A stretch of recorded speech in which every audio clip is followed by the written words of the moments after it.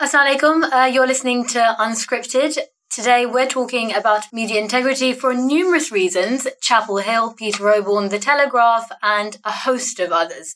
With us here today, we've got Kaleem Boulevant, activist and from Cage.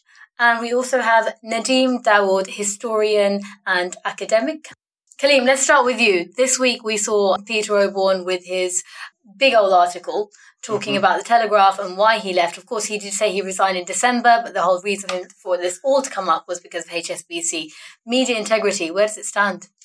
Well, it seems that especially at the Telegraph and probably at many other newspapers, the boundaries between the advertising department and the editorial team have broken down. So what we see is that the newspapers are unwilling to write stories about their funders. And in a way, you can kind of understand the pressure that's on the newspapers, especially newspapers as a format have had dwindling readership, really coming across on hard times, and now they don't want to risk upsetting their big advertisers. But that's leading to a problem where the rich get away with whatever they want. You had Peter Oborne on the show, didn't you? We did have Peter Oborne on Islam Channel's The Report, which I produced, and it was really, really interesting because some of the things he came out with, he was talking about much wider issues. He was talking about HSBC, why the accounts were closed down initially, the Muslim accounts, which he had written an article about, which then wasn't published, and he was talking about how American institutions had a big role in this, the wider war on terror, and how now British organisations and British individuals were being affected because of something going on in the US. Nadeem, can I bring you in? Yeah, sure. I think with especially the HSBC debacle, I think there is a lot of resonance of what sort of Kaleem was saying in terms of the lines between editorial and advertisement have been very blurred.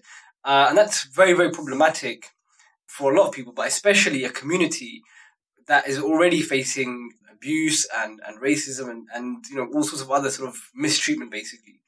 The question that, I would want to raise is, well, if that's the case with HSBC, which is sort of seemingly kind of benign issue, although obviously it does affect a lot of people and people's livelihoods and so on and so forth, but it's a seemingly benign issue. So the question we really have to ask is, how bad or how much integrity does the media have when it comes to reporting on issues that are affecting Muslims?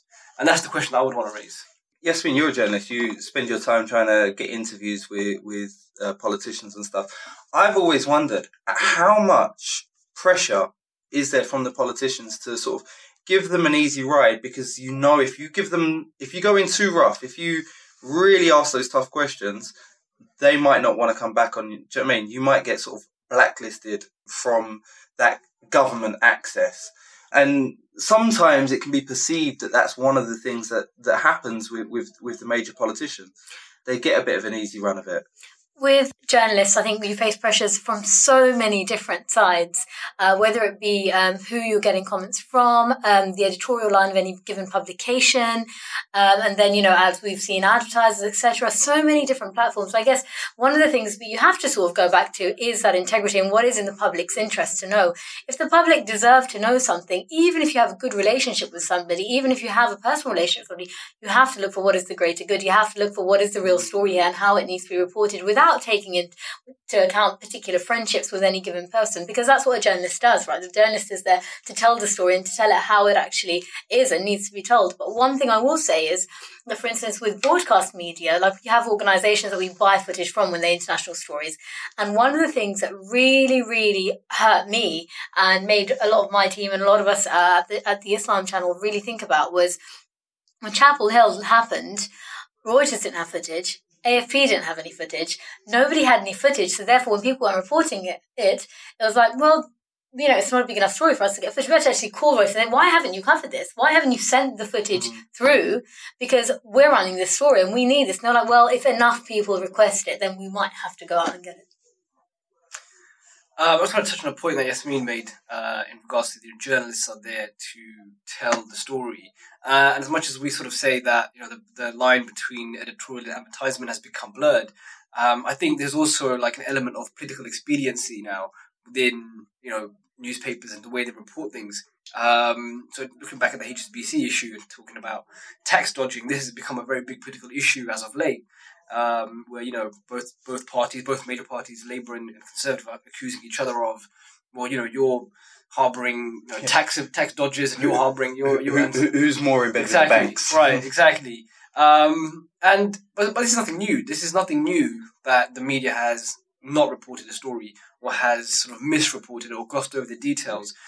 Back in sort of one example from the Olympics, one of the Olympic sponsors was Dow Chemicals, and Dow Chemicals bought Union Carbide, which was responsible for the Bhopal disaster, and that was something that was never covered. And Bhopal is the effects of it are still going on. So this is nothing new that the media has glossed over or misreported a story. Obon hit on a really important point in his article when he said that the job of journalism is actually almost a constitutional obligation to hold people to account and to hold those in power to account.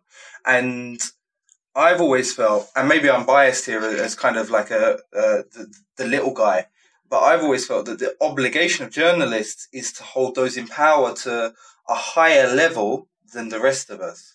And sadly, from sort of an expediency point of view, as working as a journalist, it's easier to burn the small guy. And by burn, I mean sort of like do a hatchet job on them, do a really nasty story, because you're not going to see them again. They're not going to be another story with them. There's not going to be much lashback because they don't have the money to take you to court, as opposed to a huge multinational who maybe pay your bills, or a big politician which you have to go back to for another story next week. And so that moral obligation to hold those in power to account is actually a very hard one to maintain in some regards.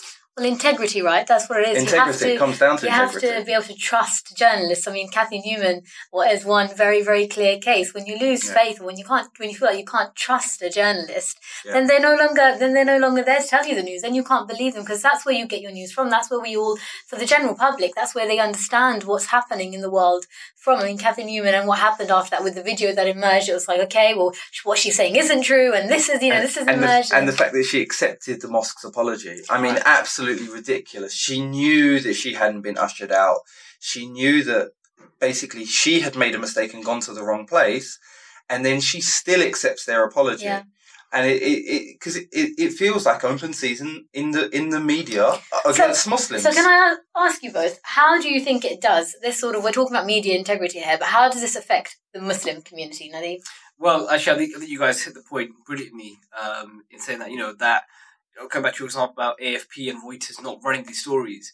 It's not, people don't want to hear about Muslims being discriminated against, unless you're Muslim. It's the hierarchy of victims, isn't Exactly. People don't want to hear about this. And with the Cathy Newman, people were so sort of eager to believe that Muslims had done this poor journalist, and ushered her out, and they done her wrong. They abused her. It hits the prevailing narrative, right? That Muslims treat women badly. Exactly. Women aren't invited into the mosque. And do you know what's really interesting?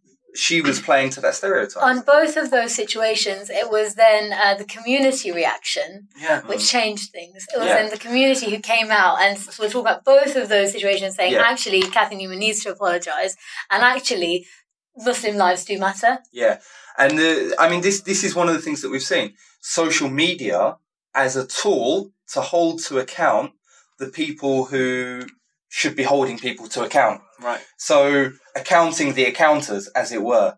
Accountants. Accounting accountants. But that's apparently become one of the roles and one of the positions of social media. I want to talk very briefly about sort of like the hierarchy of victims and this sort of idea, in case people aren't really aware of it. Yasmin, it's sort of your field, isn't it? Do you know what I mean? Completely. I think what it comes down to, we've touched on a few different threads here, whether it be access, whether it be sometimes fear, like we said, with connections and bigger stories and better stories and continuing to report. But the main point in all of this, and we have touched on this, is honest journalism and is being there for what reason are you there for? Are you there to tell the story? Are you there to make friends? Are you there to follow a certain discourse and narrative, or are you there to report on the realities of what's taking place? And I think it's about covering all stories with their equal due balance, regardless of the race or religion of the perpetrator or the victim. So, for example, you see if it's a Muslim victim of a crime, whether it's the killing of an uncle in Birmingham, or a sister, hijabi sister in Cambridge, or the Chapel Hill killings, the coverage is much, much smaller than, for example, if it's the other way around and it's a Muslim perpetrator and a non-Muslim victim.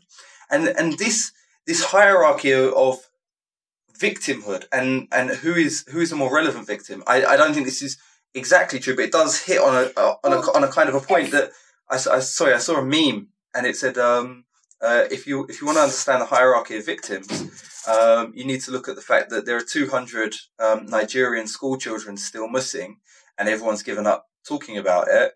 But there are still regular stories about the search for Madeleine McCann. Well, I think the issue in terms of what we see and what we don't see in the media is what, for instance, Car, ethno-religious genocide took place in Car. Mm. The UN declared this, a couple months ago during the Charlie Hebdo sort of time where the UN came out with their report. Nobody heard anything about it. We saw this take place and no, we didn't see marches, we didn't see protests, we didn't see anyone even raise a finger about what was taking place in Central Africa when Muslims were being ethnically cleansed. And that's not a small word to use, and this isn't even, this isn't a human rights organization. Human Rights Watch said this over a year ago. Amnesty International said this over a year ago. This is the UN now, the UN coming out with their report and finally declaring that. What I wanted to ask you both about was language. Now, we hear a lot about this media narrative and discourse, but what about the language that's being used? For instance, when we're calling certain, whether it be the use of the word militia, extremist, whether it be the use of the word terrorist, whether it be the use of any particular language, how do you think that affects and shapes what people take from the media? Well, I think one of the things that I found striking about a report that came out a while ago was for every positive story about Muslims, there were 21 negative stories about Muslims. And even in the positive stories, in the vast majority, they related to people who the story identified as moderate Muslims. And so the media has built up this narrative of moderate Muslim, radical Muslim, extremist Muslim, Islamist Muslim, and good Muslim, bad Muslim. And through doing that, it creates a peer pressure to conform to a view of Islam which is not being put out by people who actually have the best interests of the religion at heart, but by people who are looking to create conformity within society. Nadeem, I want to ask you, do we have any sort of historical examples of groups of people being disenfranchised in this similar sort of manner? Yeah, plenty. Probably a very recent example that a lot of people can probably either still remember or have heard about recently is the Rwandan genocide, Hutu and the Tutsis. And, it became such a case where basically, each tribe was basically saying, well, if you're that tribe, you're effectively, and these people have lived side by side for decades without any problem. And then all of a sudden it's, because you have a particular label, we're going to, kill you basically and try and wipe you out from this country.